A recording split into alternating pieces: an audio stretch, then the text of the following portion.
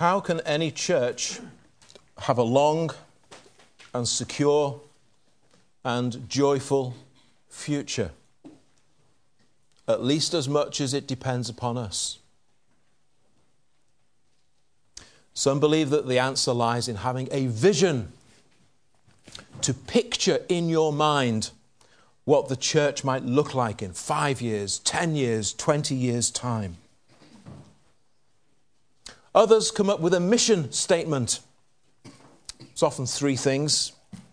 If you've ever read churches' mission statements, you usually find it's a fairly uninspired and far from unique statement of the obvious, to which most evangelical Christians will say, well, yes, of course, the church should be concerned about that. Others perhaps will pin their hopes on having certain types of activities, structures, a particular focus, programs, strategies, all of these things about which the Bible has very little to say. But it does have a lot to say on how, as much as depends upon us, how a church can have a long, secure, joyful future. Now, obviously, ultimately, all of these things are in the Lord's hands. This is Christ's church. He's the head of it. But the Bible has much to say about church life and what it entails. Where do we go from here? Some people ask. How can the church move forward? They inquire. Well, I look into the New Testament scriptures and, you can look there with me. And if you can find parts of the scriptures that define and example a church that is going somewhere, if you can find those scriptures that define and example a church moving forward, well, come and share them with me, because we've got ground we can work with if we're talking about the scriptures together. Now, here's a letter in the Bible about how a church can grow spiritually. Here's a letter in the Bible about how a church can remain faithful. Here's a letter in the Bible about how a church can remain useful to God, free from error. Now, that's something I am interested in. I hope you are too. So this letter is worthy of our study and our consideration. Well, let's examine these opening verses, because they tell us an awful lot and they really are very helpful to spend a little time this morning thinking about them. God willing, from this evening, we'll continue from verse 5. Well, the letter is written to Titus, who is in Crete.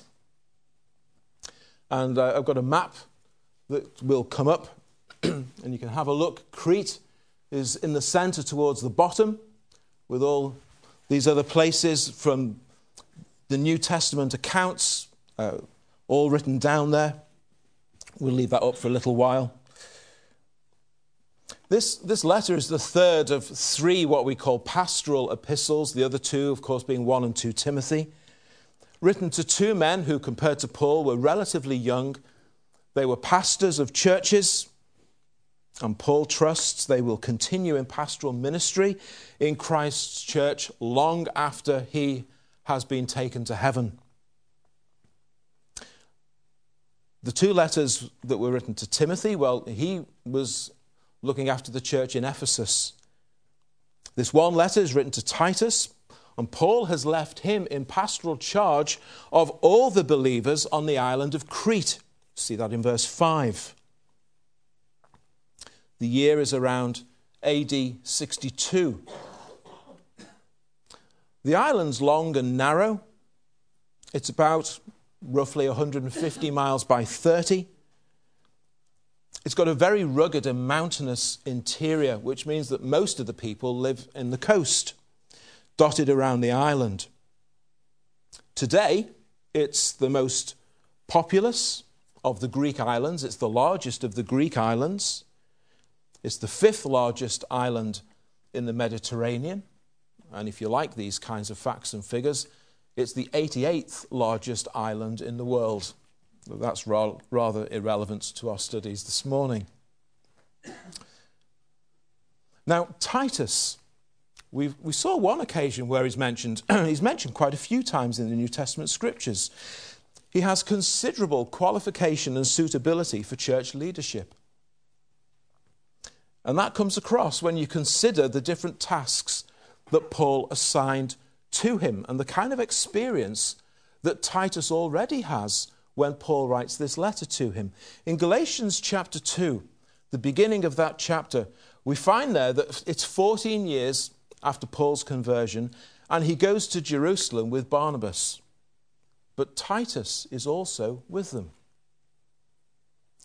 Titus has been long serving with Paul already, even though he's relatively young.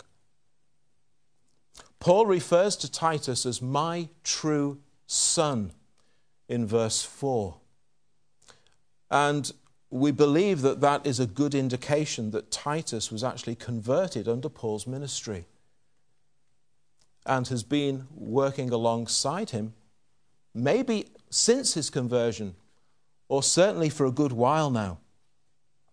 It was interesting, I thought last week of when Stuart talked about the sower dancing as the seed produces fruit.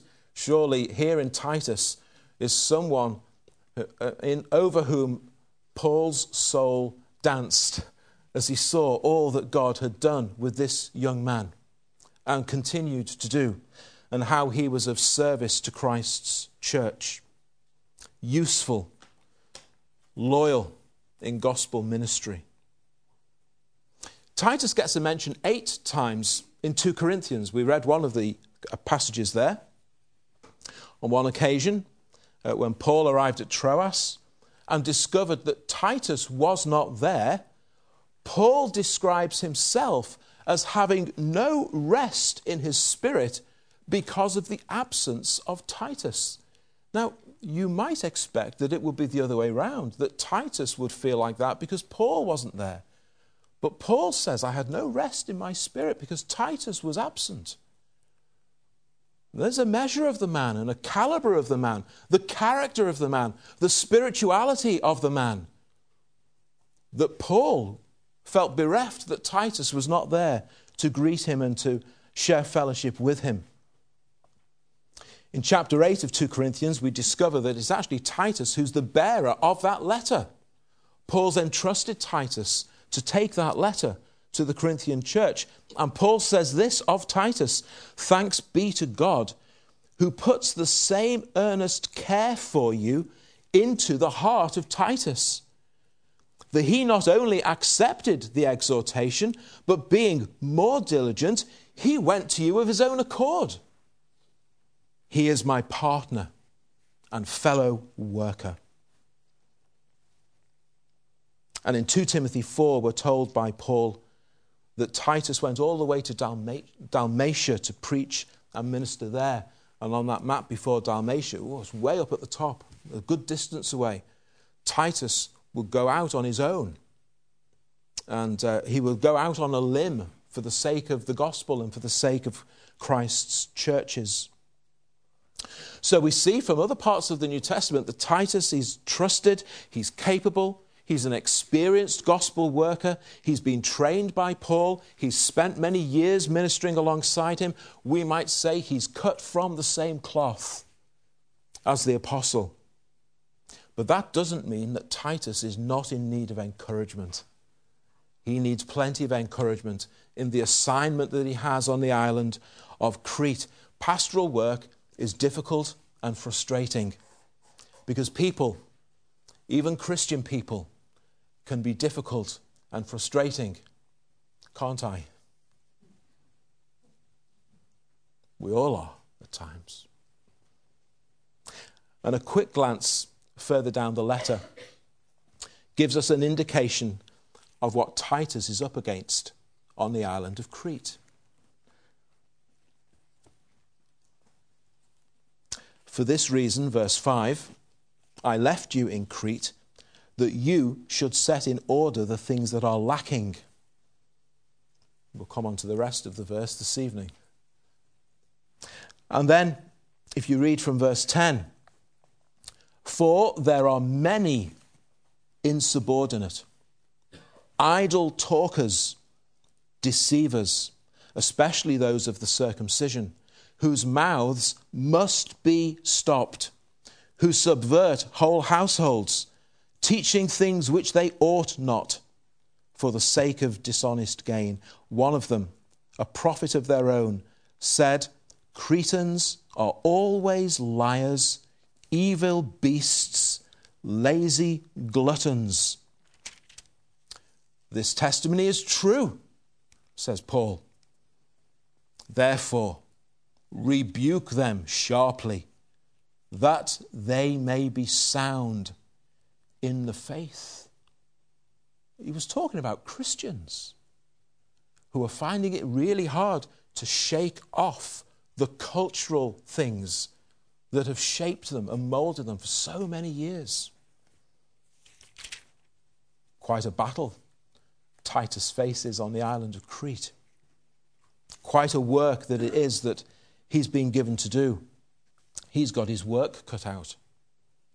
How he must have rejoiced when he received Paul's letter. Not because he's ignorant of the things that Paul has written to him, but sometimes you just need to hear it again. You need to hear it afresh. You need to have it applied to your current circumstances. Pastors' conferences are often like that. It's not that we've learned something new necessarily, although sometimes we do, of course. But sometimes you just need to hear it again. I remember someone sitting not too far away once preaching the closing sermon at the Banner of Truth Ministers Conference, and he stood up and preached the gospel to us.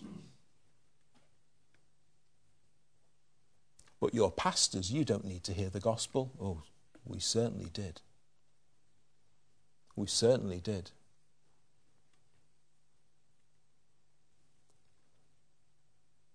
It was wonderful for me to be able to be sitting down that side last week. Not because I didn't know any of the things that were being preached, but I just needed the encouragement of being reminded about it all over again in a fresh way. I'm sure that's how Titus felt when Paul's letter arrived. He needs this encouragement. And there are three main areas of focus in this letter. Church leadership in chapter 1, church members in chapter 2, and our witness and relationship to those outside the church in chapter 3. There's nothing in this letter that Belvedere Road Church does not need. So I trust we'll find great benefit from considering it together. So it's to Titus in Crete, and it's from Paul, slave and apostle.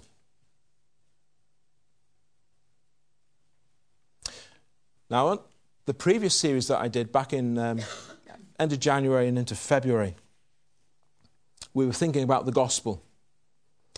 And in the opening sermon, I was talking about the reliability of the scriptures that we're looking at, because most of them came from the Apostle Paul.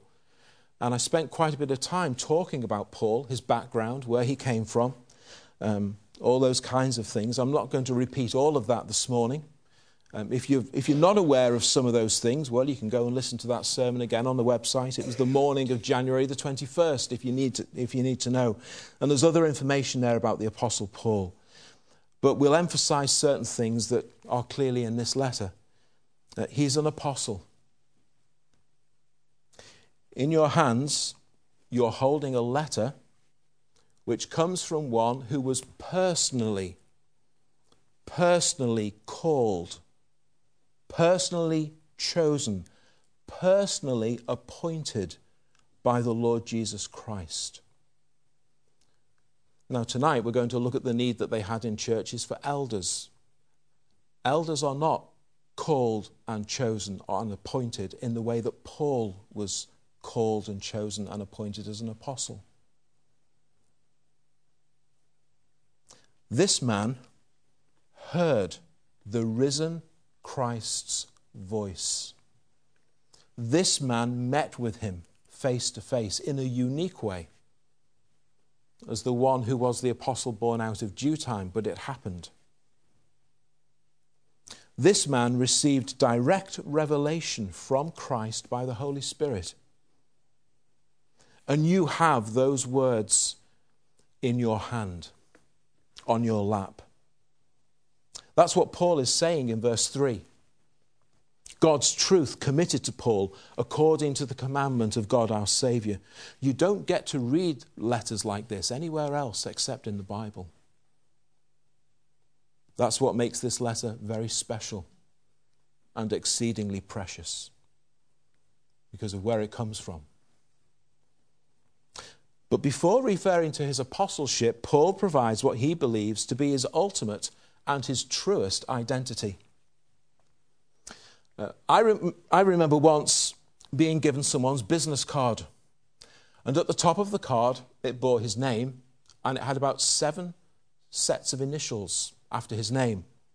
The first set of initials was QC. He was a Queen's Counsel. As it turned out, he was a very senior barrister indeed. Next, CBE, Commander of the Order of the British Empire. Of all those BE honours, that's the top one. Next up, Knight of the Realm. I suspect he probably looked forward to receiving that one day and was looking forward to have his business card reprinted. Following that was a whole load of initials, some of which I didn't have a clue what they meant, but they were all his qualifications, they were all his professional affiliations. Now, there was nothing to stop that man simply having his name on his business card. But no, a very bold statement was being made. Do you realise who you're dealing with? If you remember what Paul says about his background in Philippians chapter 3, you'll know that he could have had a very impressive business card. Very impressive indeed. But since he's met Christ, his business card says only 2 things. And the first is this: slave. His business card says Paul, slave. Now, the New King James Version says either servant or bond servant, depending upon which edition you're reading. All the other translations I looked at also have the word servant. But the Greek word is doulos, which is a bond slave. In the New King James Version, the word slave appears 16 times in the New Testament. And with one exception, the Greek word is doulos, which is literally a slave, the lowest rank in society. Who'd want to be a slave? Who'd want to announce it? That's something you'd cover up if you could. The other one exception, by the way, that isn't doulos, that's the demon-possessed slave girl in Acts chapter 16. And the Greek word that Luke uses there is a specific word for a female slave. But normally it's doulos, and that's what Paul calls himself. I'm doulos, I'm a slave. Paul has two identities. Number one, he's a bondslave to Christ. What does that mean? It means I'm no longer on my own. I don't merely serve Christ, he says, like one who might serve at a table. I belong to Christ. He owns me. He is my Lord, my Master, and my King. And Paul has given himself to the absolute lordship and kingship of Christ in his life. Completely. I wonder, is that you? Is that your number one identity in the world? Is that the first thing you want people to know about you? That you are a slave of the Lord Jesus Christ in everything. Does that eclipse everything else that could be said about you? All the boasts that you could put on your business card, have they all been wiped off and replaced with the word slave? Or are they all at least second to that? And first, a slave. Now, some of you have struggles in your Christian life. Some of you struggle maybe with your witness at home, at work, school, university. For some of you, part of the problem might be this, that there are areas in your life where you are not a slave of the Lord Jesus Christ. You're not first a slave. You're not willing to be known as a slave of Christ. Some of you maybe struggle in assurance or in making progress in your faith. Maybe some of you struggle with establishing good biblical habits and disciplines in the Christian life. And for some of you, part of that problem may be this. There are areas in your life where you are not first a slave of Christ. Some of you are not as involved in the life of the church as fully as you should be. Those of you who are able, you don't meet with us as often as you should. You have little or no involvement in the various activities that do take place in the church, and you could. Some of you can't. But some of you could, but you don't. And if you don't, you actually seldom think to pray for them. And for some of you, this may be part of the problem. You have not, in certain areas of your life, made yourself first a slave of the Lord Jesus Christ. And if that's you, you know you're missing out on many of the great joys and spiritual blessings that Christians like Paul have known. Because they can only be known by those who live in wholehearted, whole-of-life submission to God in Christ Jesus. He's a slave of the Lord Jesus Christ. And so must we all be. And secondly, he's an apostle. We've mentioned this already. We notice that Paul, in the New Testament, he never uses the word apostle as a title. He just uses it to describe who he is. He uses it to describe the role and the function and the authority that God has given him as an apostle. He's not making a proud boast. He's just reminding us that he is one to whom God has revealed himself in a very special and unique way. He's reminding us that the very word of God is being spoken through him. And that's the issue at stake, both for Paul, for Titus, and for you. This is the word of God we're reading. It's not just the thoughts of a man. It's not just the counsel of a man. It's the word of God. Because of the work that God is doing through him in verse 3 that he explains. So the letter also gives Titus the necessary clout and authority to deal with the things that he has to deal with. and the things that he has to overcome, the things that he has to put right, the things that have to be made well in these churches. And we notice that as Paul continues in this opening, his letters, if you read the other letters, he always begins with statements of truth. It's very interesting that he does that. Now, you or I, we would often begin a letter with feelings. How are you? How are you feeling? How are things going? We would often say. Well, these are all things that shift and change. These are all things that vary. They depend upon my mood that day. They depend upon my outlook. They depend upon the measurements that I'm using to evaluate all of these kinds of things. This can be very shaky ground.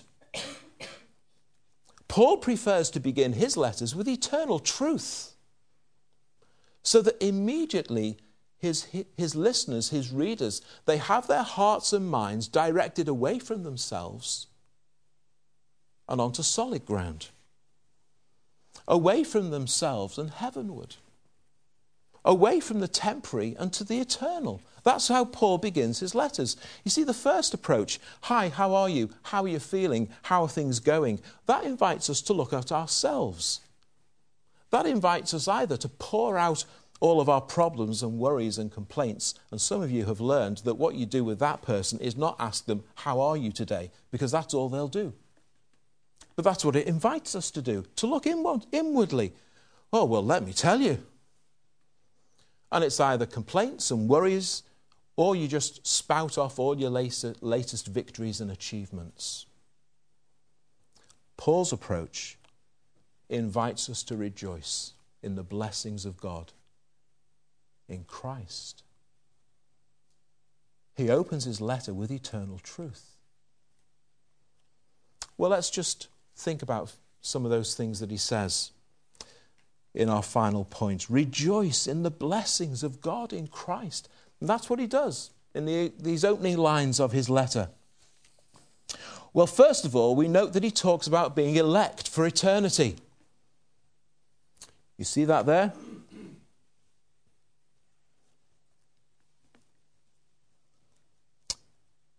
In hope of eternal life, which God, who cannot lie, promised before time began. And in verse 1, according to the faith of God's elect. Elect for eternity, in hope of eternal life, which God, who cannot lie, promised before time began. Well, there's 3 glorious points for a sermon all of their own there, aren't there? Elect, the hope of eternal life, and promised by a God who cannot lie. But Paul is writing to those who are the chosen ones of God. And he reminds them that's who they are. Why are you a church at all? How did you become a church in the first place? You might be wondering, how come there are churches in Crete at all? Well, probably some of them heard the gospel on the day of Pentecost, because there were all of those nations represented there at Pentecost, and probably some of them were converted there and came back to the island. But how are you a church at all? Because God chose you. And he did so even before time began. And that's before time began, that's a phrase he uses in his second letter to Timothy as well. Before time began, he chose you. That's a great thing to know. Maybe you're one of those Christians who struggle, and the reason that you struggle is because of sins and circumstances in your life before you were saved. You have memories, you have thoughts, you have recollections, and they just seem to kind of keep on haunting you. They rob you of your joy. They rob you of your assurance as a believer, because those memories are still there. If that's a problem for you, I've got something to say to you. Even before you had done or been involved in any of those things, God had chosen you. Knowing all of those things, God still chose you. And Christ came and died for you. As you were doing all of those things, you remained a chosen one. God didn't look at your life, decide, I've probably made a bad choice here, and turn you away and unchoose you. You remained a chosen one, even then. And Jesus came to bring sinners like you to repentance and to faith and to know his love. And now our thoughts are taken away from ourselves. And we're thinking of God. And we're thinking of his grace and his mercy and his astonishing kindness, his amazing compassion and his boundless love. That yes, he actually even chose me to be his child. And old things really have all passed away. And all things really have become new. Because he chose me. And as Paul opens his letters, our minds are taken forwards and upwards. Away from the here and now. In hope of eternal life. Now, the here and now is important. The here and now has a place in God's purposes. The here and now is where God has called and placed you to serve him and to live for him and to be a witness. The here and now is where you must grow and learn and work. But the here and now is not the ultimate goal. Eternity is. The here and now is not where you receive your reward.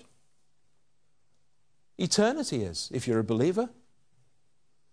The here and now is not the place of unbroken happiness, limitless wealth, incredible health, and unchallenged victory over every circumstance. But eternity is. Paul invites his readers, oh, for then. Be ready for then. Look forward to then. Serve Christ now for then. Be faithful now for then. In hope of eternal life. What a difference that ought to make in our lives day by day. And all of this established in God and by God before time began. Wonderful, isn't it? And he speaks of faith. According to the faith of God's elect. In other words, this letter is for the building up of you in your faith. That's why he's writing. This letter is to do you good in your faith. Your salvation is of faith, by grace. Without faith, we read in the scriptures, it's impossible to please God. Because to live a life that pleases God can only be lived by faith. A faith that brings you into union with the Lord Jesus Christ. And Paul wants to build you up and edify the saints in faith. It's what this letter is designed for. It's going to do your faith good as we read it and consider it together. This is a letter worth reading and studying and meditating upon. And it's full of truth. Truth is mentioned.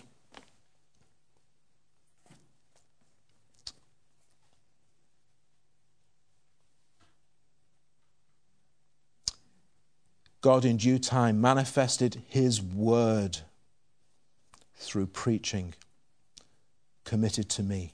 He's talking about truth. God's truth as found in his word, committed and manifested through preaching. The Apostle Paul is all about truth. Paul has a very special place in the plans of God when it comes to truth, because of the truth that God will reveal through him. The truth about the spiritual state of men and women outside of God. The truth about the plan of salvation that God has and was completed and fulfilled in the Lord Jesus Christ. The truth about the gospel. The truth about Calvary. The truth about the empty tomb. The truth about Christ who now lives and reigns forever. The truth about the hope that every believer has for all of eternity in the Lord Jesus Christ. The truth is Paul's great concern. God has made known his word, his truth, through men like Paul, and in a particular way through men like Paul. And guarding and not departing from this truth is paramount in Paul's ministry. And actually, this truth also is the basis of any fellowship that churches can have together. This truth is the basis of our fellowship.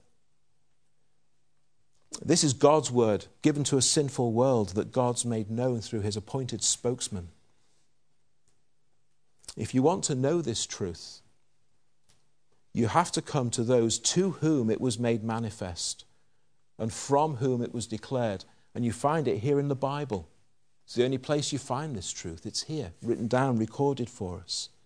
The only way to access this truth is to turn to this book. And the ongoing method of communication in explaining it and understanding it is through preaching.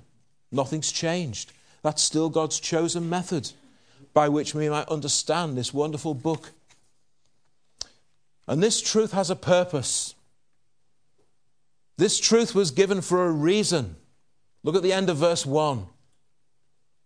To produce godliness in the one who listens to it. That's the purpose of this truth. To make you godly. To make you Christ-like. Many have heard it. Like in the parable of the sower. But it's never produced in them godliness. Not godliness that lasts. But as in the letters to the Revelation, they remind us there, if you have an ear to hear, let them hear. And it will produce godliness in the life of the hearer. Do you want to know how you ought to live as a Christian? Do you want to live the kind of life that God has designed for those who know and love him? This truth will produce that life in you. The seed will bear its fruit. Now, it all needs the vital work of the Spirit of God, mind you. The Bible, just on its own, as a book, can't help you any more than any book on self-help that Waterstones sell can help you. But the Holy Spirit comes and works in the life of the believer. But the Spirit has no work of his own that he brings, we're told. He brings the work of Christ. He brings the word of Christ. He brings the truth of Christ. He brings the merits of Christ.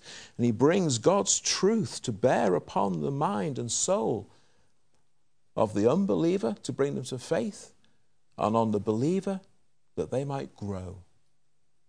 And the intended fruit is godliness. This truth is that you might be godly. We're to hide this word in our hearts that we might not sin against him. Because we're to be godly. If the truth is not leading us into godliness, we do not know this truth and we do not have it, no matter what we say. The churches on the island of Crete are in a real mess. They need a radical shake-up.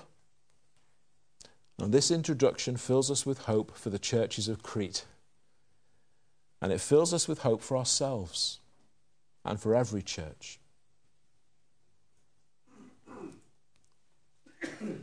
There may well be some sitting in congregations who are not part of God's new covenant people, but God has his elect. He has his chosen ones. And it's his chosen ones to whom this letter is given. And it's his chosen ones in whom and for whom this letter will do them much good.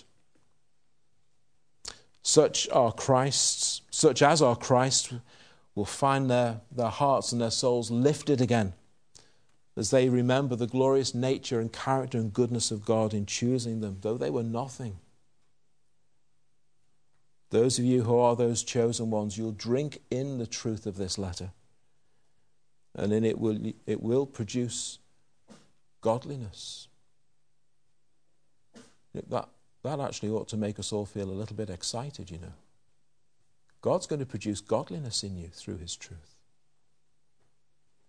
Here's a letter about how a church can grow spiritually, how a church can remain faithful, how a church can be useful to God. I want to know that, don't you? And we know that this church comes from a God who loves us and cares deeply for us. Grace. Oh, how the world needs grace. Grace. Mercy. Peace from God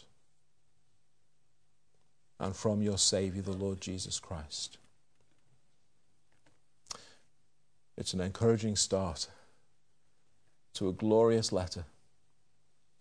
And if we will take note of it, it will do us much, much spiritual good.